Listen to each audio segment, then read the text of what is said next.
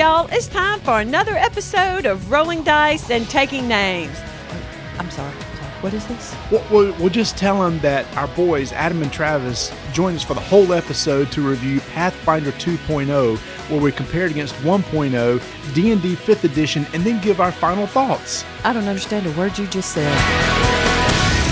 Hello, and welcome to a special edition of Rolling Dice and Taking Names. This is episode 176, Tumbling Dice, and today, my co-hosts are my sons, Adam and Travis. How's it going? Hello. Because we're going to be doing an in-depth discussion of the brand new edition of Pathfinder from Paizo. That's Pathfinder 2nd edition.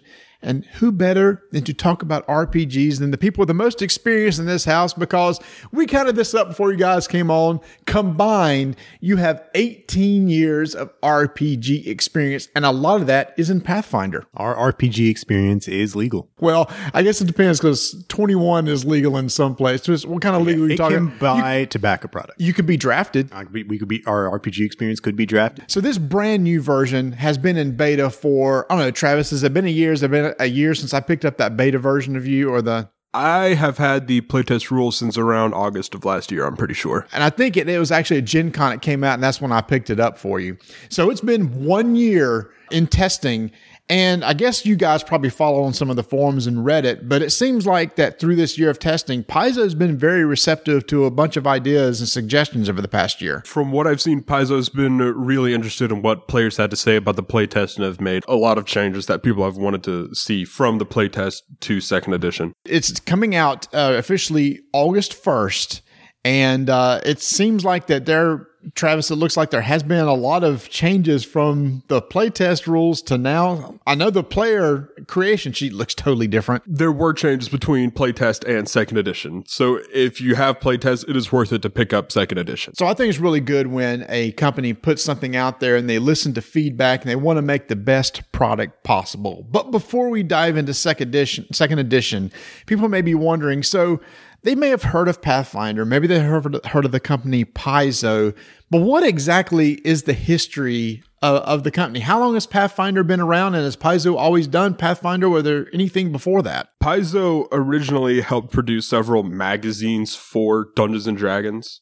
and it was not until around 2008, around when 3.5 was phasing out, that Paizo decided that they were going to make Pathfinder as a sort of continuation of the 3.5 edition rules for Dungeons & Dragons. So it was 2008 when the first edition was released of Pathfinder? It was when it was announced that it would be launched. So then the first edition is about 10, 11 years old. So why do you think there was the desire in order to keep the 3.5 edition of D&D going? Was it just because there was such a huge fan base for 3.5 and they didn't want to shift to 4th edition of D&D? Well, it all comes down to preference.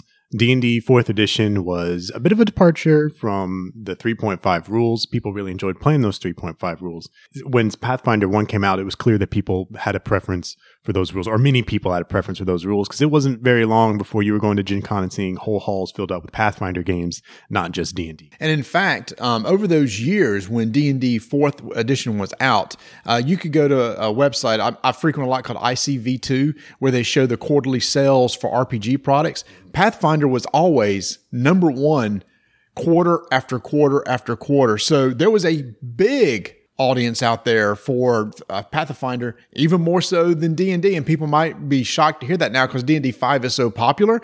But back then, Pathfinder ruled king. In the greater role-playing game community, Pathfinder is still the largest competitor for D&D. I mean, it's D&D rules functionally. It's the exact same fantasy race as the classic D&D experience.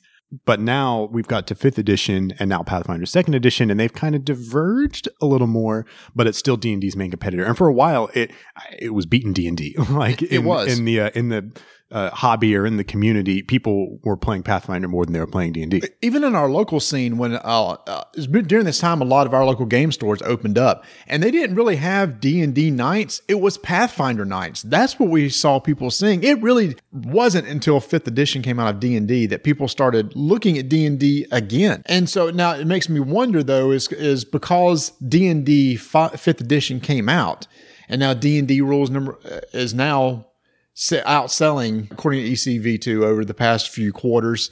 That I wonder if Paizo said, you know what, then maybe we need to go back to our edition and tweak it. And we'll get into this too to see, did they bring in any of the elements from D&D 5 into the second edition? But I wonder if they decided, okay, maybe now it's a good business decision for us to reintroduce Pathfinder with the second edition. And it was a logical time to do it, right?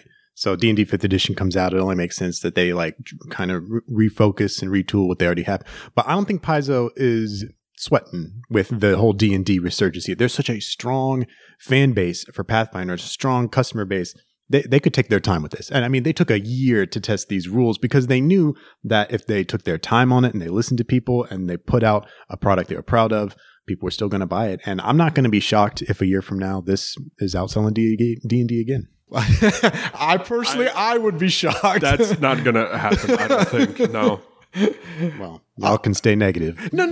It's not negative. I just think that I think you're understating D&D's current incredibly massive popularity and people wanting to stick with the brand that they know and not want to branch out to a different game. I think the key word is currently. Like, yeah. I mean, D&D is popular again, and it will be popular for a long time to come. But it comes with all these pop culture zeitgeist things. Like, who knows how long it's going to stay in the public eye and if it's going to regress again, if it's going to keep getting more popular. We just don't know. And who knows? In season 4 of Stranger Things, the guys might be playing Pathfinder instead of D&D. Actually, that wouldn't make any sense because it wasn't out in the 80s. We could have a 30-year time skip. A massive time skip. They travel to the future and they're introduced to Pathfinder. There I don't know. Who knows? So anyway, and here's the thing is, even if it never passes D&D, that's fine because D&D has created a brand new community of role players that we didn't have before. So many people are now into role-playing games that they're more likely. It's good for everybody. It's good for all the RPG makers. That's just a bigger audience for people to take a chance on. And Travis, you and your friends do not stick with one system. You play a lot of different systems when you game. Well, the thing is, we each have our own favorite systems, so we each run our favorite system and enjoy playing what the others run, if that makes sense. Yeah. And just out of curiosity, what are the other systems that you guys play? My friend Jack is really into Call of Cthulhu, and my friend Matthew is really into Delta Green. But you've also done 5th edition D&D, right? Yes. We also did 5th edition during sort of, I think it was last year, none of my friends really played Pathfinder, so I ran a D&D 5th edition campaign, but now I am currently running a Pathfinder campaign for my friends. And it happens to be the latest edition. You were playing with the playtest rules or the beta rules, and now you just recently shifted and have played with the brand new edition. Yep. For the first few sessions, we're playing with the playtest rules, but we sort of just converted the characters that they're currently using to the second edition rules, and now we are playing with the second edition. I think just at the end of the day, more variety in RPGs is better. Sure. Right? So even if you have settings that are similar like Pathfinder and D&D, more sets of rules and more ways of looking at the rules are better than just a single one. It's going to be more healthy for all the players, and even the companies to a degree. I mean, competition's healthy, and one could even argue that the issues people saw with D&D 4 were because they didn't feel like they had a true competitor, and they could just kind of lays about with D&D for a while. Oh, you're saying that Wizards may have been caught off guard. It's like, well, we kind of do what we want to do, and all of a sudden Paizo rises up and goes, yeah, guess what? We have an alternative. I don't think they were expecting, this little publishing company to all of a sudden create a system that's outselling them. So it kind of lit a fire under them to get D&D 5th edition going, and it is much, much better than D&D 4. Like, I like 5th edition. Mm-hmm. I really do. But I always think more is better and more variety is better. Of course. And it is as though D&D 4 led to Pathfinder, Pathfinder's competition led to D&D 5th edition, and then now D&D 5th edition did influence, I'm assuming influenced Paizo's decision to release Pathfinder 2nd edition. Mm-hmm. So I agree with what Adam said earlier about Pathfinder being D&D's main competition. But even though they're competitors, I think they make each other stronger. The real winner here is us, right? Because, that's it. Thank you. Because with the ping pong back and forth, we are the ones getting the better RPG books. We're the ones playing the better systems. We're the ones experiencing this like flourishing of role playing games, and we're enjoying it. Yeah. Like that's what it comes down to. We're enjoying it. So this episode is going to be broken up into several segments, and I can go ahead and let everybody know that's listening. It's going to be broken up into this. Our first segment we're going to dive into after a little commercial break is we're going to compare first edition and second edition of Pathfinder. So if you've played Pathfinder first edition, we'll hit some of the highlights of some of the changes and comparisons between those two. Next, we're going to compare and contrast D&D fifth edition to Pathfinder second edition. Are there any similarities? And then finally, in our conclusion, all of us are going to give some suggestions. If you're new to RPGs, does Pathfinder make sense for you? Is it more D&D? Is it something else? If you're already playing RPGs, what's some other recommendations we can make for you concerning Pathfinder second edition? So with our plans laid out, let's go ahead and get into it.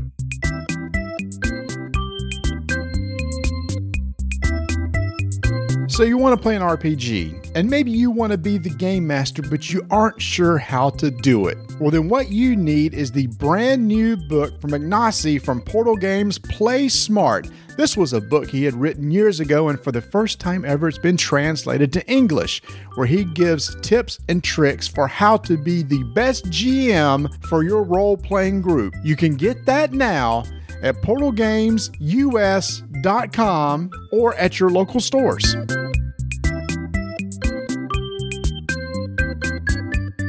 Now it's time to look at the differences and comparisons between Pathfinder First Edition and Second Edition. And as we're recording in our basement, and I look over to my right, and I see a bookshelf full of RPGs, there is one entire section with nothing but Pathfinder books. There were a lot of Pathfinder books released for First Edition. A lot of source books were released in order to expand upon Pathfinder's core rules. The biggest draw of Pathfinder for me and a lot of players is the sheer number of options you have for your character. Just each of these books adds more archetypes for classes, more spells, more feats, equipment rules, just all sorts of different variations on gameplay.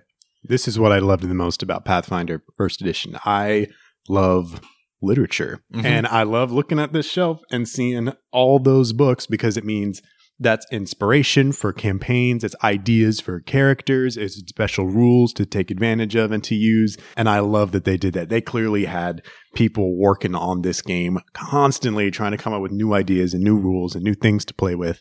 And I really appreciate that. So do you think every book has value and it wasn't just like, well, we need to make some money, so let's release a new book? Of all of the hardcover Pathfinder supplements that I have enjoyed every single one of them. I personally, just glancing over there, there's only a couple I haven't used in terms of like where I've got inspiration and rules from, for sure. So now, if those who've been playing Pathfinder First Edition are like you guys and you invested in all these books, all of a sudden, all these books are worthless in Second Edition. Does that bother you? Nope, because they're not worthless. Because there are books over there where, yeah, they've got rules, and those rules are only compatible with First Edition. But like, take, for example, you've got the Horror Adventures book.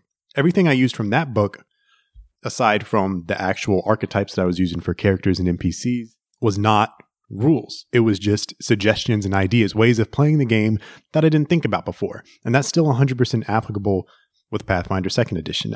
Travis and I are two sides of the Game Master's coin here. Travis is definitely more of a numerical, kind of crunchy guy. He loves getting into the nitty-gritty of the rules and stuff. And I'm more of a narrative, kind of fluffy guy. I like creating the story and putting the characters in it.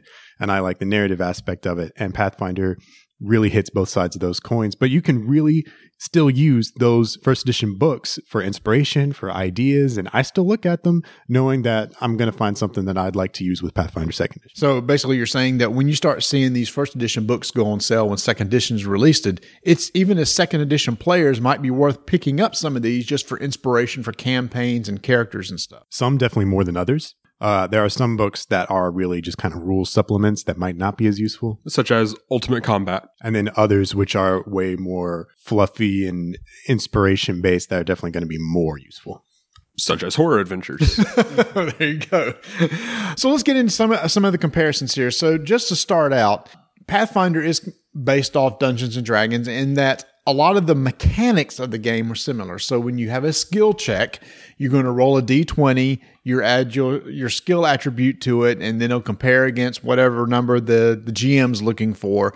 When you go into combat, there is some stats you have for your weapons, and you have your seven set of dice that you can use, D4s, D6s, D8s, and each of those is attached to a weapon, and you roll to see if you successfully attack, and then if you do, you deal damage. All that is pretty much across the board the same between D&D first and second edition Pathfinder, right? Yeah, I mean, and it's a whole genre of RPG rules in itself, the D20 system. The D20 system, yeah. So we're just going to skip right over that. If you know the D20 system, that's what this is, and if you don't, well, I just kind of gave you a quick synopsis of what it is. So that hasn't changed between first and second edition, correct?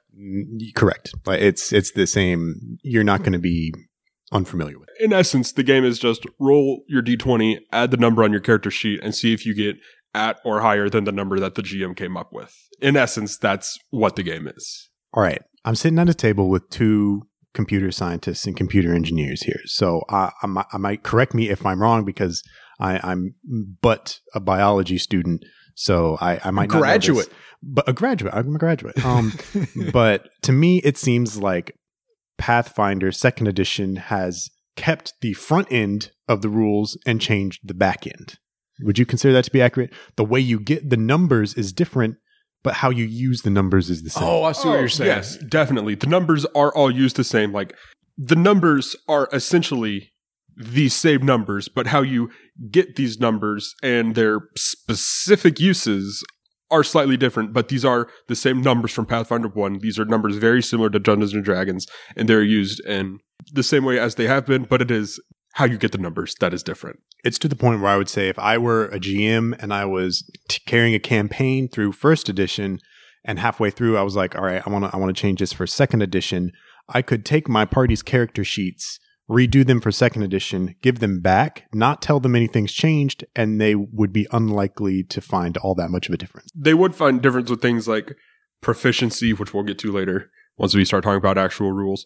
But other than that, you still have hit points, you still have armor class, the same 3 saving throws, the same ability scores, the same, your same stat that you add to your attack to see what your bonus is, the same bonus to damage at the end. There's still feats, there's still spells, there's still your equipment, there's still all that. Yeah, at this point, I'd like to say, if you have played Pathfinder 1 at all, and especially if you're a veteran, you will not be intimidated by these rules. You can go into these rules and learn them super easily. One thing about Pathfinder 1 is that if you, towards the end, or even from the middle to the end of Pathfinder's life cycle, got into Pathfinder 1, it is extremely daunting. There are a lot of rules and a lot of really obtuse rules. And again, we'll get to this later when talking about the difference between Pathfinder 1 and 2, but I will say that right now, even if you never played Pathfinder 1, have only played D&D, or haven't played an RPG, the Pathfinder 2 rules are way easier to understand and get a grasp on than Pathfinder 1. Absolutely. Well, let's go ahead and jump into this part of the pool, this deep end of the pool, which, Adam, I like how you brought it up, about how the interface of how you create the numbers is different, but the engine behind it will work the exact same way. So let's talk about this interface here. What's the difference between character creation between Pathfinder 1 and Pathfinder 2? Because when I look at the two character sheets, they look a lot different to me now. From coming at it from a really high abstract level, you're doing the same thing. You can't see my air quotes. You pick your race called Ancestry. You pick a background. You pick your class. You generate your ability scores. And you fill the rest of it in. You put in your class features and all that. But it is how you get there that's different. In Pathfinder 1, the way that you generated stats was one of two ways. You either rolled some D6s and that generated your ability scores, or you use what's called a point buy system, where you have a certain points and you can increase your ability score, such as, strength, dexterity, constitution, by that amount. But in Pathfinder 1, they still have point buy, and they still have rolling for your stats. You mean Pathfinder 2? Pathfinder 2, my apology. Pathfinder 2 still has point buy and dice rolling, but they also introduced another way of generating stats where, after you pick your ancestry, your background, and your class, each of them will have different ability boosts and ability flaws. Your character will start at 10 for every stat, and then the boosts and flaws will increase those by what it says in the book. So if you want to play this way, there's no random ability score generation. Oh. So if you wanted to, you can have your entire Pathfinder 2 character creation be completely decided by you. No random bits at all. So it's already more easy to understand than Pathfinder 1 in that case. But me and my party do prefer a bit of a random element. We think it adds more character to your character. And the rules for rolling for the stats, like we like to do it, are still in the book. Okay. So you can still do it. Pathfinder has always all been about options. And Pathfinder 2, I feel like even more so. It's giving you options to do this, to that, to do things the way you want to do. There's for character creation, for rolling for stats, there's 2 different ways you could do it, just depending on what you liked better. It's all about preference. You had talked about how you feel that now probably Pathfinder 2 is easier to get in than Pathfinder 1. And we just talked about character creation. But Travis, I know you had talked about how some of the spells and feats is just like, have they been reduced or they're easier to understand now? Because I know that with Pathfinder 1, there was a lot out there to choose from. Feats have changed a little bit. In Pathfinder 1, there were just feats. For somebody who don't even know what a feat is. So a feat is every few or so levels, your character progression will say you can select a feat. And a feat would be something such as... It's pretty much a bonus that you can select for your character. Sometimes they have like a prerequisite you have to meet, like such as you need 14 dexterity in order to get it. And they'll do something like if you're fighting with a weapon in either hand, you will get a bonus when you do that. So essentially they're bonuses that you can select your character to have as you level up. Just flat bonuses. Now, let's put this into perspective for y'all. Pathfinder 1 feats. How many were in the core rulebook, you think? I'm not even going to try to guess. Hundreds. Really, that many? And that's the core rulebook. Mm-hmm. So imagine yourself with a 500 page core rulebook, put it in front of you. Now stack another dozen 200 page source books on top, each of those adding at least 100, maybe more feats. You had literally thousands of feats to choose from at any time you would get a feat. It made character creation so easy up until you got to feats. And then all of a sudden your entire party was flipping through all these books trying to decide you just have to Google. You just have to Google best feats for Pathfinder for a certain build to find what you wanted. But in Pathfinder 2, they changed things up a bit. There are in the core rulebook less feats. I'm sure they'll add more. But what they have done is there are now class specific feats. So as opposed to them dumping all of these feats on you, there are feats that you can take at each specific level. There's around 3 to 5 feats you can take at each different level. Every few levels will unlock more feats for you to select for your class and specifically for that class. So even though at level 1, you're only going to have a couple of your class feats and ancestry feats to choose from, you will unlock 4 more different ones the next 2 levels and the next 2 levels, and they build upon each other, and it's focused. Instead of it being so wide open, and you can, in Pathfinder 1, where you can accidentally select a feat that doesn't do anything for your character, your class has feats for that class. They know what each class wants to do, and they gave you feats that help you play your class. So even though there are currently less options, the options that you do have are better. In Pathfinder 1, you had feats that were like, when your character enters a tavern with more than 20 people, you may take a check to drink a particular... Like, they were mad specific. Like, with these, it's actually a challenge going through them and thinking, oh, wow, like, both of these feats are real. It's more of a thought process to pick between the 2 or 3 feats they give you at first level for your class or ancestry or whatever, than it was to sift through thousands of them for whatever you needed in Pathfinder 1. Maybe Pathfinder 1, comparing to video games, was more of an open world game, and some people may like that, but just Pathfinder 2 maybe puts you a little bit more on the rails, and it's a little bit more on the rails, but trust me, when you get on these rails, you got some great options before you. No. Oh, okay. I don't think so. I feel like the customization is still there, because in Pathfinder 1, it's like, once again, we'll go back to video games. It's like you can call it an open world, you can call it a lot of options, but at the end of the day, you're just going to choose which ones are best numerically, which gives you the best damage, what gives you the best defense, like, etc. That's how it was with Pathfinder. There were just a set dozen feats that I wound up always picking in character creation because that was just the best to take at level 1. So in Pathfinder 2, you think they just got rid of all the superfluous feats and said, okay, well, we'll just focus on these because these are probably the best ones anyway? Yes. Okay. When I think they're going to add more feats, it'll be in order to differentiate the class from sort of its stereotypical focus. Like they'll probably add ways for a fighter to, instead of focusing on a style of fighting, it'll focus on a specific weapon similar to the weapon master that was in Pathfinder 1 and D&D 3.5. And they'll be able to add more flavor to the classes without sacrificing the different gameplay options. But floodgates are opened when you look at the multi-classing options in Pathfinder 1, and you're able to spend some feats in order to get feats from different classes. Is there multi-classing in 2? Yes. Okay. It's when you get feats from other classes and different features from other classes. Instead of like when you level up saying, I'm going to take a level in a different class, you'll instead select a feature from another class, such as you might, as a fighter, dip your toe into rogue in order to get a sneak attack bonus. But now you don't need to do that. You need to, get the feat that lets you take the sneak attack bonus from the rogue. At the cost of sacrificing one of your fighter class feats, you'll become a little better at being a rogue. One more thing I'd like to add about feats, because it is one of the primary differences between Pathfinder 1 and 2, would you say? Totally. Yeah. So you have ancestry. Ancestry is race, by the way. I'm not sure.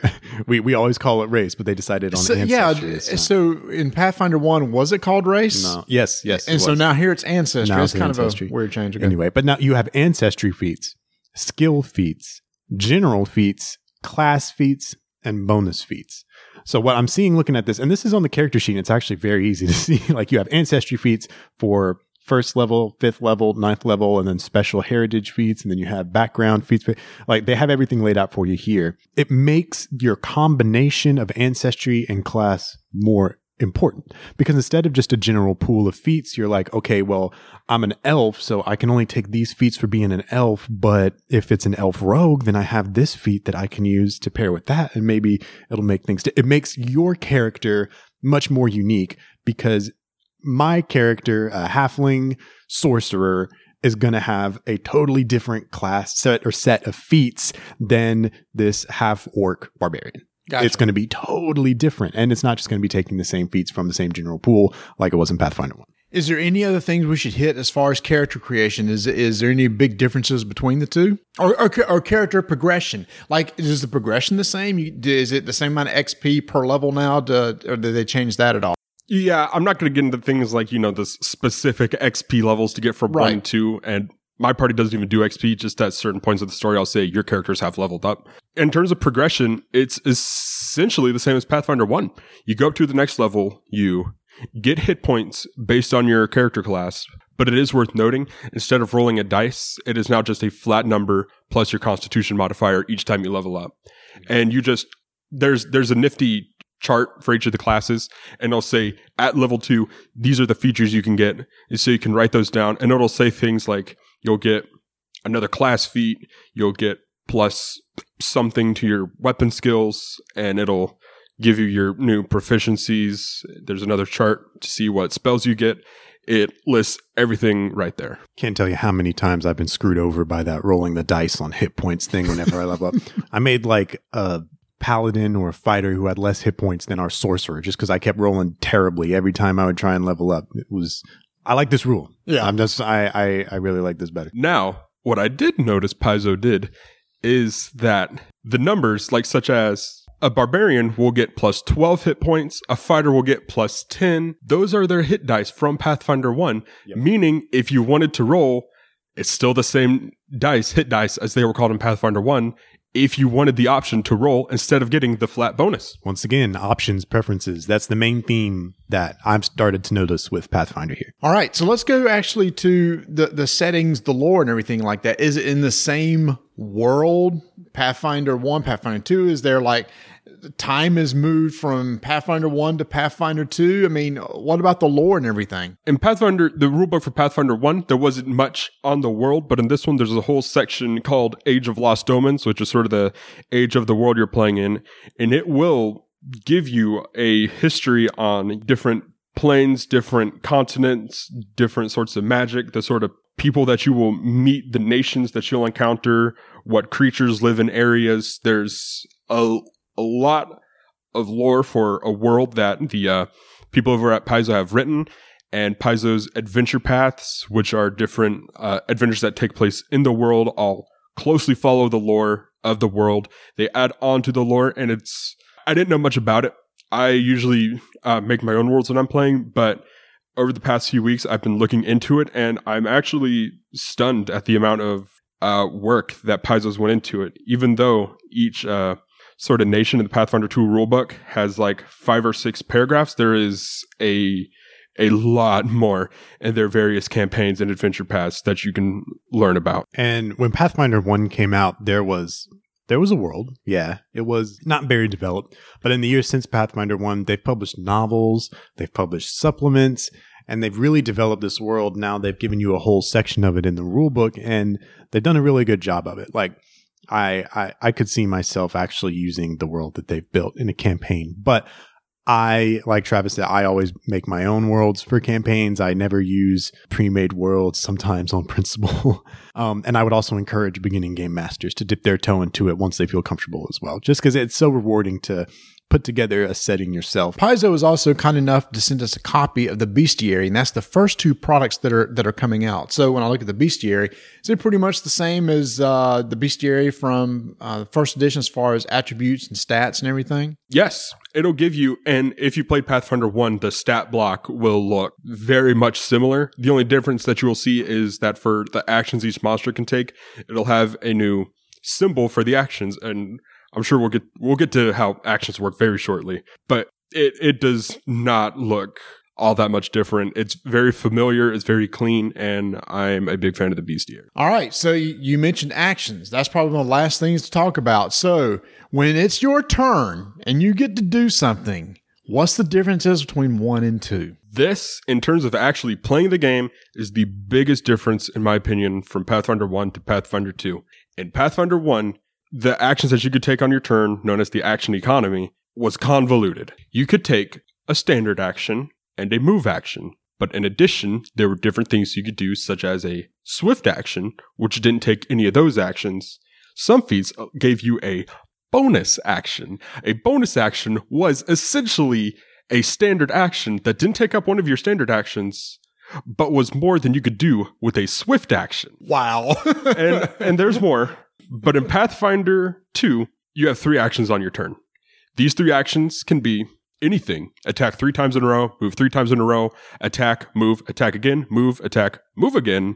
Cast a spell. Some spells they have different components, and the more components is the more actions it'll take. Obviously, a spell that takes 3 actions to cast will have more effect than a spell that has 1 action to cast. Some spells have more effects if you take more actions to cast them. For other people's turns, just for the whole round of play, you'll get 1 reaction. And your 1 reaction will be something as fighters. When someone moves out of range of a fighter will be able to make a free attack against that person.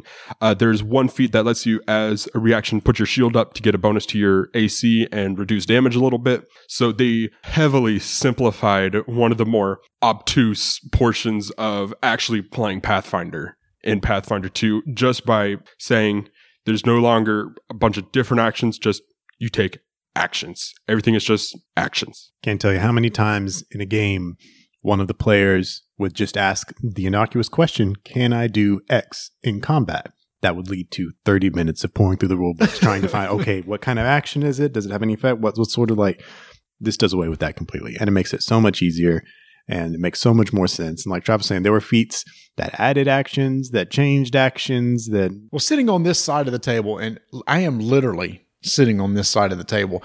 That sounds... When you're going over... You're sitting on that side of the table. Oh, that's a good point. Yeah. It's all relative, right? So when you were going over that, explaining of the actions, went, holy cow. I know I've played a thing of Pathfinder before, and I do remember it being kind of innocuous was a good word.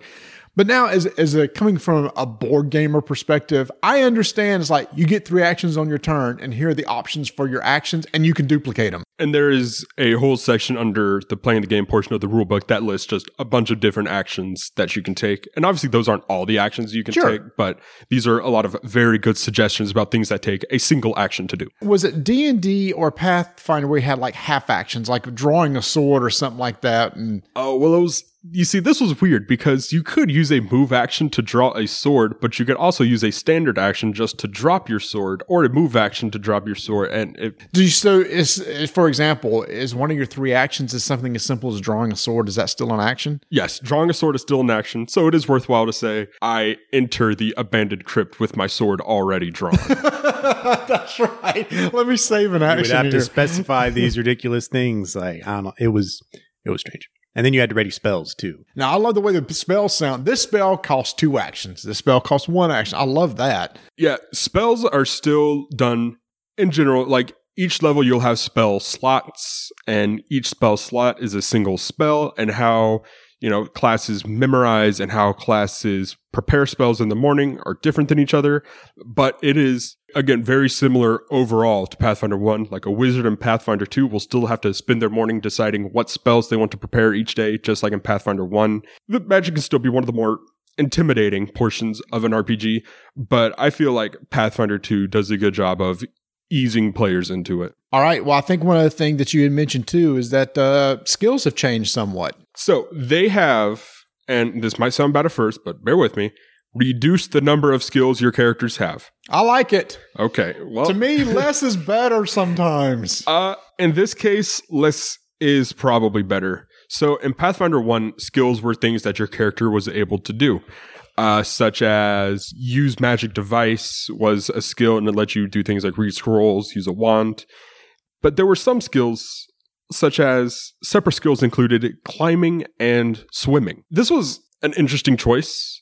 Like, sure, there can be a character that excels at climbing and a character that excels at swimming, but unless the class you picked is super climber, honestly, the difference in stats between climbing and swimming wouldn't be that much different. And I know D&D 5 did this, but they just lumped that all together into a single athletics skill, which is just your overall ability to take athletic checks, such as, climbing and swimming. There we go. There were a lot of knowledge checks in Pathfinder 1. There was knowledge arcana, knowledge religion, knowledge dungeoneering, which I'm kind of sad they got rid of dungeoneering. But there's just all sorts of different knowledge. There was knowledge Pathfinder. It got really weird when they started to understand that they were in a role-playing game. But they've reduced those to their own skills. Some are called lore. They're still like knowledge arcana has been changed to just a flat arcana skill, and a flat nature and medicine and occultism skill. The reduced skills, there are less on the page, but there are no less things that these skills are able to do. Well, no, I like that because it's like, I want to take a check on this, and you ask the GM, what should that be on? And instead of looking through a whole list of skills, he can immediately go, okay, well, that's just an arcana check. Because there have been multiple times as a GM where my player wants to do a check. I want to do a knowledge blank check. And as a GM, I it's a struggle because I think their character would know about this. Like, according to their backstory and their experiences, they would know about this, but they don't have that knowledge skill on their character sheet. So this makes it so much easier for the GM to rationalize and say, okay, yeah, you're going to have to make a crafting check on that, or you're going to have to make a medicine check on that. And one other thing I forgot to mention is how I touched on this earlier, but proficiency. So proficiency used to just be your character was able to do something. If you were proficient in a skill, that means you're able to put levels into it and train in it. They changed proficiency into being 5 different levels of training. This is something that they did add more, but it's actually less, but I'll explain it. Essentially, it means that if your character has 0 proficiency in something, if they are not proficient in something, they are untrained. They will add nothing to that. If they are trained, that means they will add 2 plus their whole level onto that check. If they are an expert, they'll add 4 plus their level. And for Master and Legendary, they'll just keep adding 2 onto it. So Master will be 6 plus level, Legendary is 8 plus level. As opposed to Pathfinder 1 super variable, putting in skill ranks, and each skill rank will add 1 to it. This time, whenever you get skill feats, it'll just bump up. I'm no longer trained in athletics. I'm now an expert in athletics. Wow. Okay. A lot has changed. A lot has stayed the same. But it sounds like, in your opinions, is there any changes that they made that you don't care for? Or it's like, no, I'm really happy with the way they've done all this. It feels streamlined. I'm a big fan of most of the changes. The only change that kind of rubs me the wrong way is that clerics don't get a domain just for free. I don't know why. You have to be a cloistered cleric to get that. It just bugs me a little bit, but that's definitely not something that's just going to overall change my opinion of Pathfinder 2. I haven't played the game yet, but reading through the books, there's nothing I have an immediate complaint about. So do you think if somebody was just jumping into this, that they would find Pathfinder 2 easier than Pathfinder 1? Yes. It's not necessarily an easier game, but they definitely made it easier to understand. Gotcha. All right. Well, that compares those two. I think a lot of people want to hear about how does Pathfinder 2 compare to the big boy on the block, Dungeons & Dragons 5th. So let's hop into that.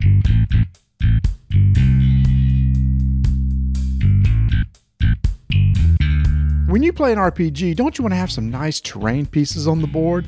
Well, you can find some of those over at the Broken Token, where they have some nice buildings and some little pieces that you can put out in order to enhance your role-playing experience.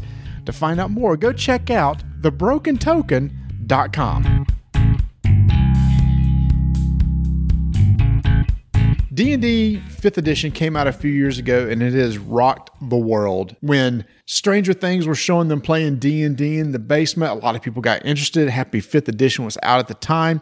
You got the huge success of the YouTube channel Critical Role, bringing a lot of people into the role-playing world, and they're playing D&D 5. It has gone mainstream. So a lot of people are going to be wondering, well, we know what this Dungeons & Dragons 5th edition is, but now we got Pathfinder 2nd edition coming in over here, and people are going to want to compare and contrast the two. Let's start right here, because I'm looking at a physical thing right here. The difference between the first book from D&D, the Player's Handbook, and the core rule book from 2nd edition is massive in comparison of size. That book is huge for Pathfinder. The first and largest difference is the physical one. The D&D Player's Handbook over there comes in at 320 pages in length. The Pathfinder 2 core rulebook comes in at 640. Double the size. Literally double. It sounds intimidating. It definitely sounds intimidating. But a lot of the rules in Pathfinder are delegated to a section called Playing the Game. Most of the book is actually reference for while you're playing, such as the spells, the equipment, what happens when you level up. But the actual nitty-gritty rules for, exploring the wilderness, fighting monsters, is not that much. The things that you can select for your character and how you build your character is a large portion. There's a chunk of the book that's about the world. There's an introduction. But in terms of the actual playing the game, there isn't much going on to intimidate a new player. D&D 5th edition has somewhat sacrificed, just initially when the book came out, somewhat sacrificed a little bit of content. It's focused, it's super focused and streamlined and easy to pick up, but there aren't as many options for your player, for your character. Pathfinder has not done this. They have added so many options and so many choices and so much content. Looking over here at the table of contents, there's a section for spells. There are just so many more spells in this book than there are in the D&D book. It's one of the reasons why it's bigger. There's a whole huge section for game mastering that isn't found in the D&D book. There's actually a separate book for the game master in D&D. Book. And there's going to be one for Pathfinder also. So if you're thinking about a 640 core rulebook and thinking, I'm not going to do that, that is just too intimidating, don't be intimidated, because the bulk of the book is just stuff for you to choose to do if you so desire. I will say I love the way the book is laid out, because on the right-hand page, in the right-hand column, it shows every section of the book. But then whatever page you're on, it shows that section is highlighted, so you can quickly just thumb through the book. And if you're looking for a particular section, you can find exactly where it starts without having to go to the table of contents. when it comes to RPG books in particular, the design of the page layout, this is going to sound super nitpicky. I'm sorry. No, but this is awesome because because I love this. Because there's so much information. The design of the page layout is so important when you're first picking up the book, because many times that's going to decide if you want to read it or not. If it looks intimidating, if it's just a block of text, you're like, man, I don't want this to be a textbook. This book is laid out beautifully in terms of like subdividing the text. There are pictures on almost every page. There's that column. There's a nice border. This is something I really praise the D&D book for, because the D&D book is beautiful to look at, and Pathfinder's doing the same thing with this one. Let's talk about mechanics real quick. It's still based on the D20 system. D&D is still based on the D20. When you're actually playing the game, when you make skill checks, it's going to be the same thing. You're going to be rolling a D20. You're going to be adding in some sort of skill. Combat's going to be done the same way. Let's talk about player actions real quick. Pathfinder 2, easy. You got 3 actions on your turn. What's D&D 5? D&D is similar to Pathfinder 1 in that you have your standard action and your move action, but it doesn't clutter itself up with a bunch of really unnecessary actions. Mm-hmm. So it still does fall under the, am I able to do this on my turn? Do I have enough time to do this on my turn? Sort of deal. But it's not anything near as daunting and strange as Pathfinder 1's action system, but not as clear cut and concise and free form as Pathfinder's. So it sounds like either way, people can easily pick up either one. I think another intimidating thing when it comes to starting out one of these games is character creation. We've heard all about the character creation for Pathfinder 2. How does it compare and contrast to D&D 5th? From firsthand experience, watching literally completely new RPG players create a D&D character and create a Pathfinder 2 character, they did create characters faster in Dungeons & Dragons 5th edition. Okay. I'm assuming that's because there are less options for your character to pick. Like there are, you'll pick an ancestry feat and a class feat, and some of them, such as rogues, have different rackets, as they call them, to pick. Wizards have a school of magic and a thesis to pick. So it could boil down to it took longer because of the analysis paralysis that you get. There was a bit of flipping back and forth between books to check skills and such. But in terms of actual numbers, it's not mathematically more difficult to make characters in Pathfinder. It takes longer because there's more to pick for your character. It's a good kind of deliberation with Pathfinder, because you're sitting there and you really are struggling. You're thinking like, oh man, these 2 options that I have to choose from right now are both really good. And it's more than just 2 options. Usually it's 3 or 4, and you got to really think about what your character would do narratively, what they would have knowledge of, and then what you as a player want to do when you're playing the game. It's just the choices you do have to make in Pathfinder, and there are more of them. This is true. I just feel are so much more impactful, especially than they were in Pathfinder 1 and from D&D 5th edition. One thing that sticks out to me is the Pathfinder character sheet for 2nd edition is long. It's 4 pages. The D&D 5th is 3. So not only is the Pathfinder 2 character sheet longer, they also fill up a lot more stuff per page. But again, I'm going to boil that down to there's more for your character to select. I'm looking at the Dungeons & Dragons character sheet right now, and first page, it condenses things such as your attacks, equipment, your stats, things that you need to know at a glance. Next pages are things like class features, your character's backstory, a place for you to doodle your character. And the last sheet is for your spells. For Pathfinder, they gave a lot more per page. They gave you a specific spot at the bottom just for your weapon proficiencies. There's a portion for your saving throws, your speed, because speed is now a lot more variable in Pathfinder 2nd edition in terms of how far your character can move. And then like this, the second page is dedicated only to your feats, because there are a lot more feats in Pathfinder 2nd edition than there are in D&D 5th. But the last sheet is still a page exclusively for spells. So if you're not a spellcaster, you don't need this page. And the last page is mostly just a fluff portion. Again, it's another spot for you to doodle your character, their personality, and notes that you're allowed to take, or notes that you should be taking during a campaign. Okay, so it sounds like when you're playing the game with either one of these games, you're probably going to be looking at the front page mainly, and that's pretty much Unless you're a spellcaster, you're just going to be looking at the first page. Okay, all right. So that's character creation. The character creation, we talked about how you had a couple options with Pathfinder where it's like, here's here's the skills that you're going to take for these classes, or you can randomize. How's D&D? D&D has the same point buy system and randomization, but it doesn't have the static ability boosts and flaws as they call it in Pathfinder 2. So it's more like the point buy system in Pathfinder 1. In D&D 5, they recommend you roll for stats. You roll dice to get stats. Roll for stats. Character progression. Is that somewhat the same too when you level up the things that you get? This is something that I spent a lot of time reading, like the blogs on the Paizo website about what they're doing for Pathfinder 2. And one thing I have noticed that they're doing that I like is that I like to play Baldur's Gate. I think it's a really fun game. And Video game. It is a video game based off of Advanced Dungeons & Dragons. That's being re-released for the Switch. And there's a lot what people call dead levels, meaning a lot of times a fighter, he would level up. It'd be easier for him to punch stuff, and he could take more punches before he dies. That's incredibly boring. Pathfinder 2 has been trying to seriously cut back on dead levels, so to speak, meaning that when you level up, you don't just bump up a couple of numbers and that's it. They want levels to mean something.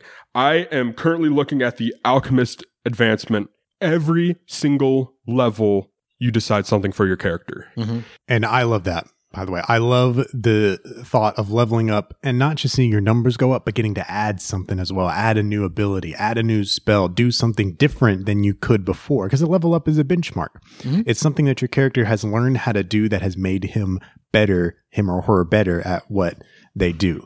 And Pathfinder 2, from what I'm reading here in the rulebook, has done a great job of doing that. It makes leveling up so much more interesting. Sounds like you have some cool decisions to make when you level up. Exactly. New abilities, new feats. And once again, feats are now a little more interesting than they were before. So now you really have some choices to make when you level up as your character grows and changes. So I looked at Alchemist, which was a bad comparison since there's no Alchemist in Dungeons & Dragons 5. So I decided to look at what many people consider to be the most boring class, the Fighter. I apologize to all fighter fans. I apologize to all the fighter fans. To all the fighters out there, we appreciate you. We love having you in the party. Thank you for taking all the damage. Thank you for tanking for the party. But there are levels in D&D 5 where you don't really get to make a choice. You get to improve your ability score and then get an extra attack and then keep improving your ability scores. But in Pathfinder, you are getting, you are getting a feat every single level. Wow. It could be a fighter feat, a skill feat, or a general feat, but every level you're getting a new feat. Just right there, those are more decisions you can make. And I was looking at Druid, and it looks like where Druids in Dungeons & Dragons 5th edition, levels where they can get spells at the next level of spells, they don't get really a decision to make beyond what spells they want to pick. But in Pathfinder, whenever they are able to get another spell level and take higher level spells, they are still able to get feats. They're still able to pick ability boosts. They're still able to get stuff in addition, more choices in addition to just picking out your spells. When you're a game master, you want your players to want to continue playing, to continue seeing the story that you've laid out for them. You want them to be interested in what you're telling them and the narrative their characters are going through, and you want that to be the reason why they keep coming back to the table to play every week or every month or whatever. This isn't always the case. Sometimes the players look at their character sheets and are like, I want the number in the level box to go up. And like, that's what they really want. They want to get to that next level. And for a player who is excited for that, it's demoralizing to look at what's coming up for you at 3rd or 4th level and see that it's nothing, and see that you're just going to boost your stats and that's it. Mm-hmm. So to do it this way, I feel like especially if you're new to RPGs, because the concept of leveling up is crucial to the RPG experience. Like the original D&D RPGs created that concept that's now ubiquitous through video games and RPGs, and everyone knows the idea of leveling up. Mm-hmm. So that's when you come to the table, that's something you're expecting to be a big deal when you level up, to get new stuff, to get new abilities, to get better at what you do. And Pathfinder 2 has really made that a better experience and a more rewarding experience. Well, yeah, because I think most people, when they play, you're going to kind of look ahead. Well, I'm 2 now, and you flip the page. What do I get at 3? And it's like, I want to play because I know as a GM, you want the experience. But I tell you, sometimes as a player, like I am in a video game, sometimes I just want to grind. It's like, I want to get to that next level. I want to play. I want to grind to get XP because I want that next thing. Yeah, the grind is addictive, and Pathfinder feeds your addiction. I don't know what to tell you. Like at Pathfinder 2nd Edition, like, you want stuff, we'll give you stuff. There's content all through. One big thing that D&D added that people, I don't know if they love or dislike or not, but it's there. The advantage disadvantage concept. Did Pathfinder add anything like that? Nope. Okay, we can move on. So there are some. Actually, now that I think about it, I think it was an enemy in Pathfinder 1 that forces all players to roll 2 dice and always take the worst. But I haven't seen anything like that in Pathfinder 2. They still like saying you add +2 to your attack roll because of this, such as flat-footed. When you're flat-footed in Pathfinder, what that means is you get a -2 to your AC. Not attack rolls against you get an advantage, but you yourself have a numeric disadvantage. Now, when comparing the two, think of this question because you mentioned Baldur's Gate earlier. Because of video games and books and everything, there is a rich history in the Dungeons and Dragons universe with all these worlds that they've created, and Baldur's Gate, Neverwinter Nights, etc. If you're coming into this and you're looking at both, typically people, especially if they play video games, are going to recognize D&D quicker than they probably would Pathfinder. I mean, that's probably a safe assumption. Well, even just in general, most people know what Dungeons and Dragons is, and most people don't know what Pathfinder is. Dungeons and Dragons has been around since the 70s, Pathfinder since 2008. So, it's if you've never played an RPG before, you're going to know the name Dungeons and Dragons. You won't know the name Pathfinder. And I have committed the sin of telling my party they were playing Dungeons and Dragons when they were actually playing Pathfinder, because I don't know if they would have come to the table if I would have said Path. They would have been like, well, I don't know what that is. So that I have done that in order to introduce players to a game, and then eventually somewhere along the line I was like, oh, by the way, this isn't even D&D at all. This is Pathfinder. Yeah, I have done the exact same thing. I say, hey, we're going to play Dungeons and Dragons. And now, most of the time, I'll be like, it's like, someone will say, what do you like to do? And I say, I'd like to play Dungeons and Dragons, even though I mean an RPG in general. Yeah. But if I say, yeah, I enjoy playing tabletop RPGs, that's kind of like, what is that? But if you say, I like playing Dungeons and Dragons, people automatically know what you mean. It's almost like Kleenex. At some point, I got tired of going through this. I play role-playing games. And they're like, what's that? And I go, like Dungeons and Dragons.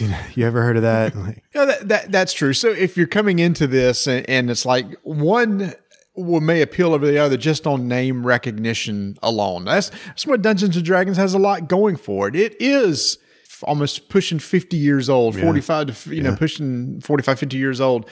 And so there is a lot of name recognition behind it. But it sounds like there's a lot of really cool and different things that's in Pathfinder that is, Travis, as you and your friends do, you play 2 different systems. There's no reason why you got to stick with one. There is absolutely no reason to only play one system ever. If you play one system, you're going to burn out.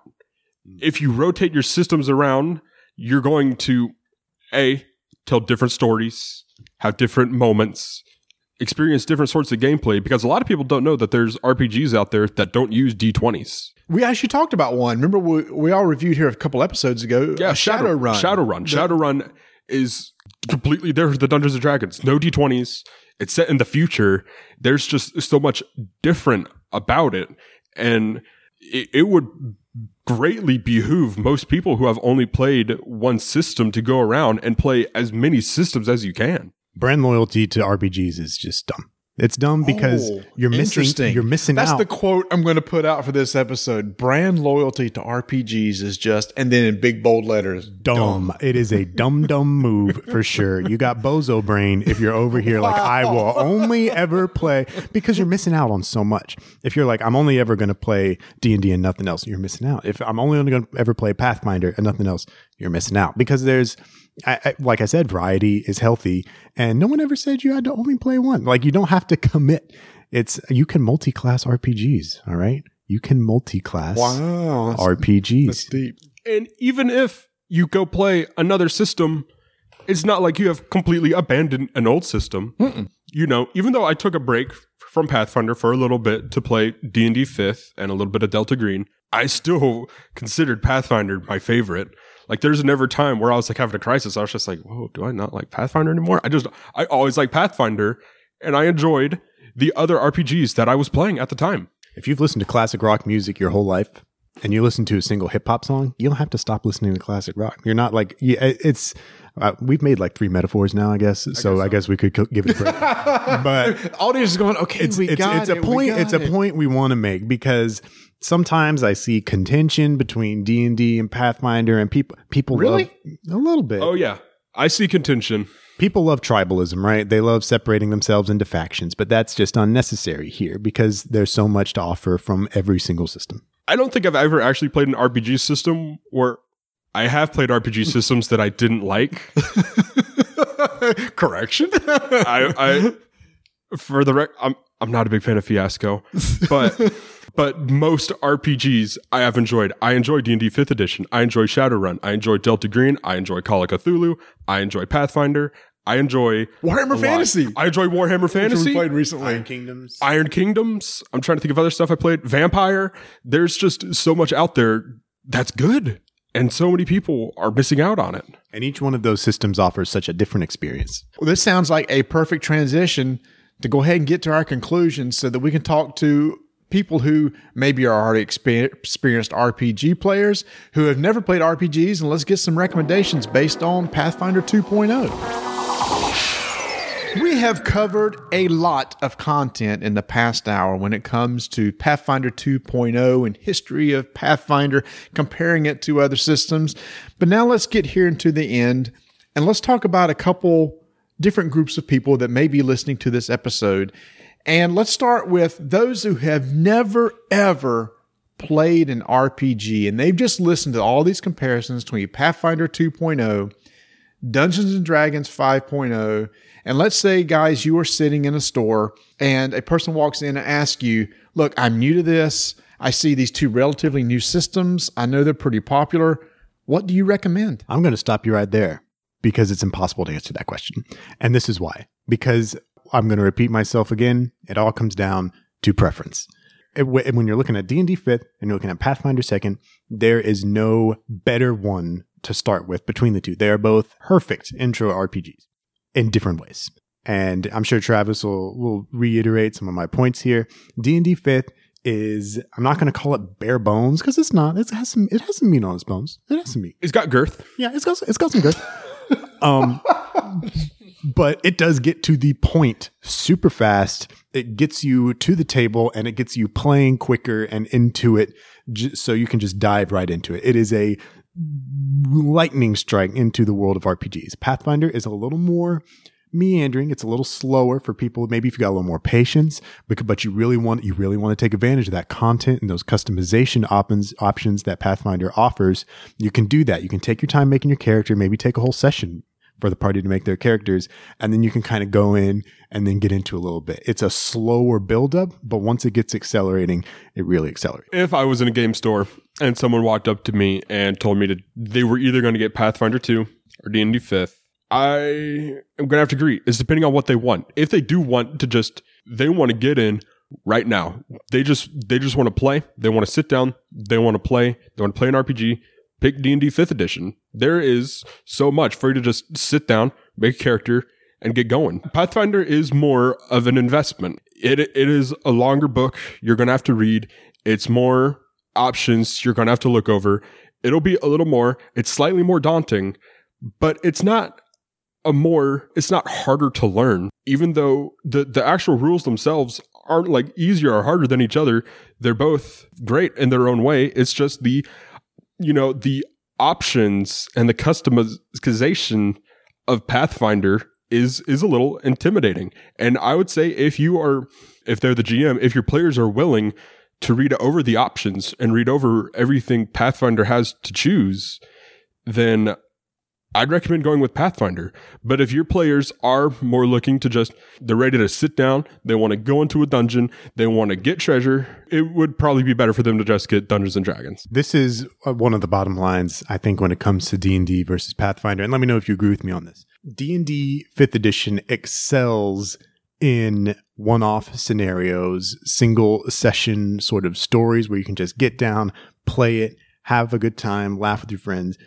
Pathfinder is built for the long campaign. It's built for that character progression because it's so rewarding to level up. It's built to build your character up slowly, to tell those long stories, and to really invest a lot of time into this game. I am going to have to agree. I think there is one issue that I have with D&D 5 is characters can be a tad samey, such as fighters, such as if you're a wizard, you'll pick your school, and in D&D 5th, if you're a sorcerer, you'll pick your sorcerer's origin, draconic bloodline, or wild magic. If you're just getting the core rulebook, there's only 2 kinds of sorcerers you can make, a wild magic or draconic bloodline. But in Pathfinder, let's take a gander here. Oh, look at that. I flipped right to it. Wow. What are the odds of that in a 600-page book? So for reference, in D&D, you get wild magic and draconic bloodline. In Pathfinder, it's all bloodlines, but you get aberrant, angelic, demonic, diabolic, draconic, elemental, fey, hag, imperial, and undead.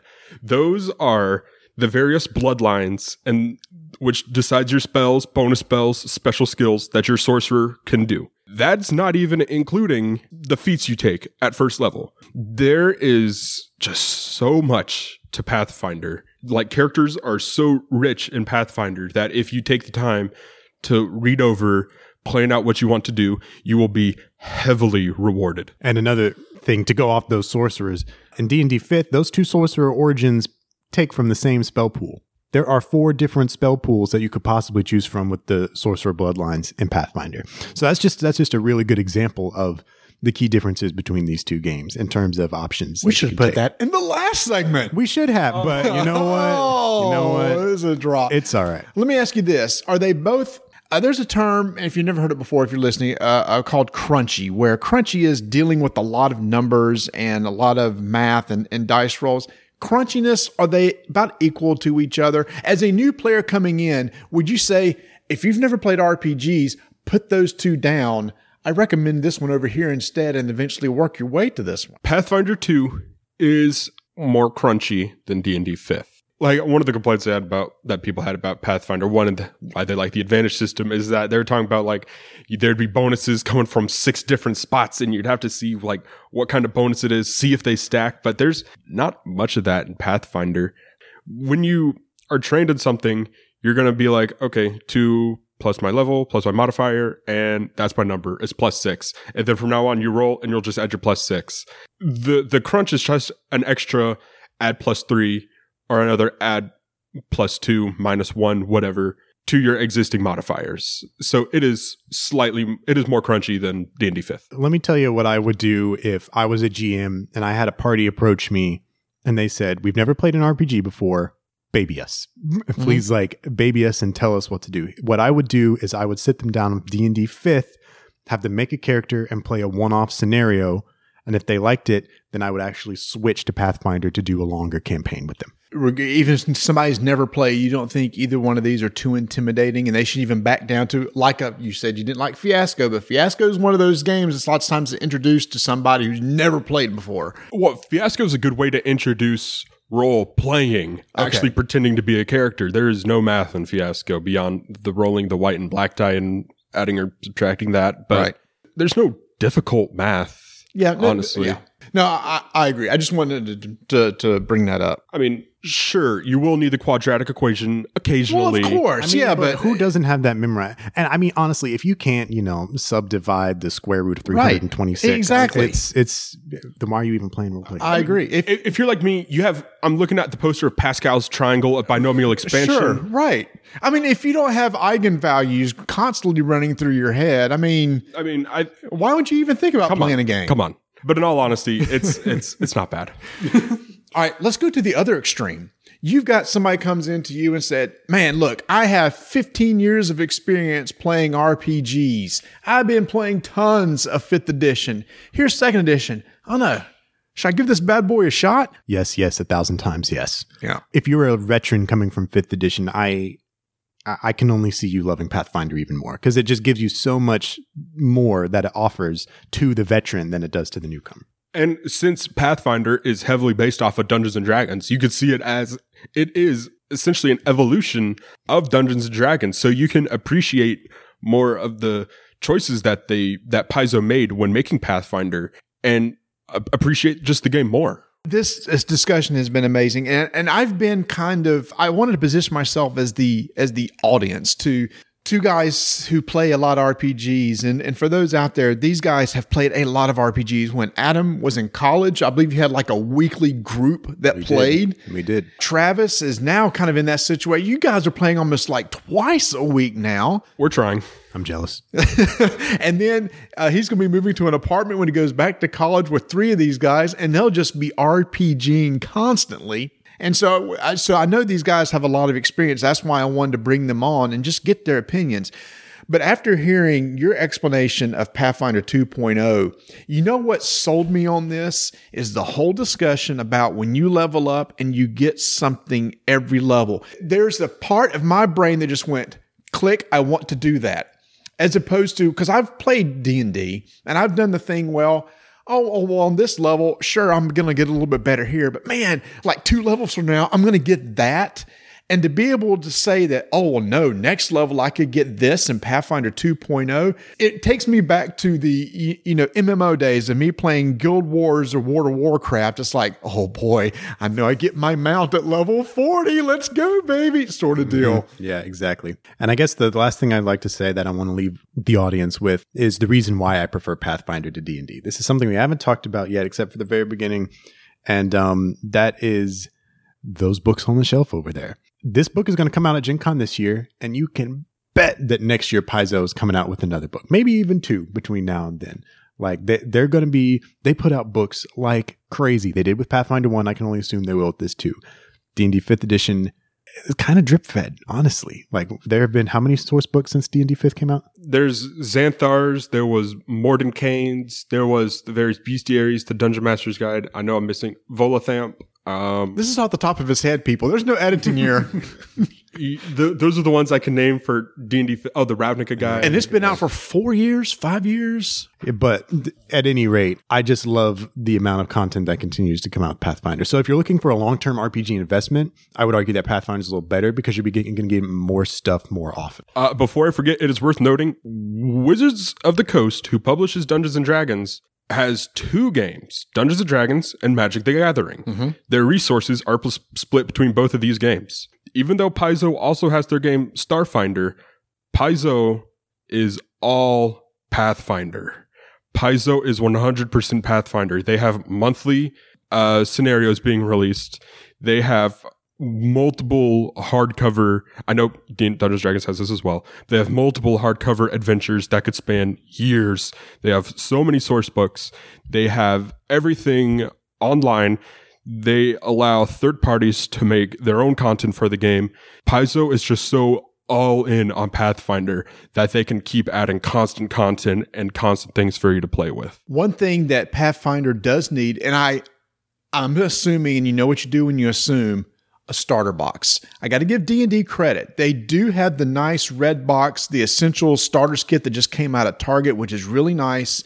You got to think Paizo has that in the pipeline somewhere because every good RPG has that $20 to $30 starter box that you can put in front of somebody, here, play our game. They definitely will do that. Definitely. And the basic rules you need to play are small enough where they could absolutely include that in a small little booklet that comes with a starter set. Travis Adamant said Pathfinder is his system of choice. Fanboy now if you want. We've tried to be as objective as possible. Now you can say whatever you want about this system. This is your time to say 2.0 better than 1.0. I don't like it as much. Give me your honest thoughts. All right. So yeah, full disclosure, Pathfinder 1 is my favorite RPG system of all time. And Pathfinder 2 is... Here's the thing. I haven't played Pathfinder 2 much. We have had the book not long. I have played technically only one session of actual Pathfinder 2nd edition. I cannot find myself to not play this game. So I want to play yourself. I can play this game. I want to play this game. I want to play this game a bunch. They added so many avenues for expansion. There is so much that Paizo is able to do, so much area that Paizo is able to retread and fix things from Pathfinder 1st edition, because Pathfinder 1st edition was filling in the gap that D&D left. They filled in the 3.5 position, and that's one of the biggest problems with the game. It was D&D 3.5. Even though they added stuff to make it Pathfinder, it was D&D 3.5, 3.75, whatever you want to call it. Pathfinder 2 is Pathfinder. It is now its own thing with its own rules, its own world, its own feats, its own actions, its own everything. Paizo, I can see influences from Starfinder on Pathfinder 2. Pathfinder 2 is separating itself from its early 2000s D&D origin, and it is going on and it is evolving. It is developing itself into its own thing. This is Pathfinder. This is their vision for Pathfinder, and nobody knows Pathfinder like Paizo does.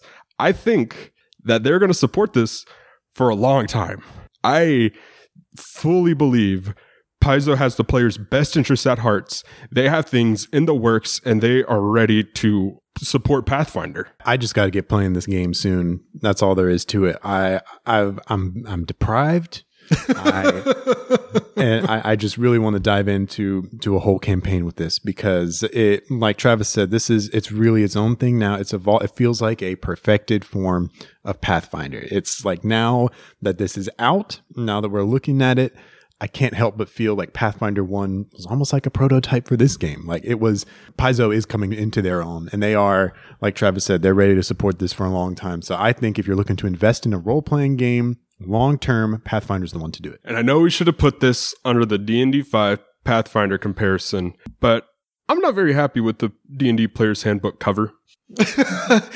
This obviously has no impact on how you play the game at all. This is just a personal gripe, but the D&D cover neither has a dragon nor a dungeon.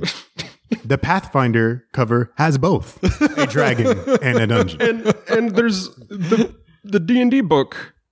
No, don't get me wrong. It's a very well drawn picture. There's just nothing that grabs you. Nothing that grabs me. Like, it's pretty monotone or monochrome. It's mostly reds. There's a little bit of blue. There's grays. In Pathfinder, there is the bright red dragonfire compared against the dark gray stone. There's the characters who has, bright red hair, white hair. She's wearing bright blue. There's just so much happening. It's more exciting, and there are more characters. They have varied emotions. It feels more energetic to me. Also, I love you, Wayne Reynolds. Join us next week for our 3-hour discussion on RPG art. And I assume Wayne Reynolds is an artist. He's an artist. He did a lot of the covers for Pathfinder 1. He's doing stuff for Pathfinder 2. And even though there are many, many talented artists who have done art for Pathfinder, I have just always conflated Pathfinder with Wayne Reynolds. Wayne Reynolds. Wayne Reynolds. And I love his art and magic. I love drawing his cards just because even though it's Wizards of the Coast, it feels like Pathfinder because his art just feels like Pathfinder to me. There we go. The in-depth look at Pathfinder 2.0. We were expecting about 30 to 45 minutes at first. I knew once you guys got going that you would get into it. No, there's a lot here. And there's a lot here to dive into, but it's a big release. You got to figure that this second edition is going to be around 8 to 10 years, I would think. I mean, that's how long Pathfinder 1 lasted. And this is a great jumping in point. If you missed Pathfinder 1, it is true. When you look at all the stuff, the books they have for Pathfinder, it's intimidating to go, which one do I start with? After the first book, where do I go? Now's the time. It's like a new game system. It's like when a new CCG, a new card system comes out. Get in now because it's easier to keep up with it, and it's the same way. Guys, Thank you for coming on. That was an amazing experience. If you have any comments or anything that if you've played or are interested in Pathfinder, make sure to go to our BGG Guild 1589.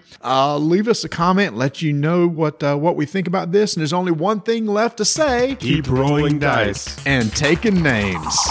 This episode has got me super excited about playing the RPG with our Pod Pledge backers, and it's still not too late. If you would like to get in and back our Pod Pledge campaign where you can come and join us for a live RPG, you still can. You can come and get some super nice swag like the squeezable acorn, the lapel pin, or if you want, you can just join our Slack channel. So you can do all that over at podpledge.com. This episode is brought to you by Dollar Shave Club. I wish. See if you can say together, keep rolling dice. Keep rolling, keep... Say what are it you doing? Same time. Keep rolling dice. Okay, no, we need a countdown. You can't just start saying it. 1, 2, 3. Wow, and Tony makes this part look easy.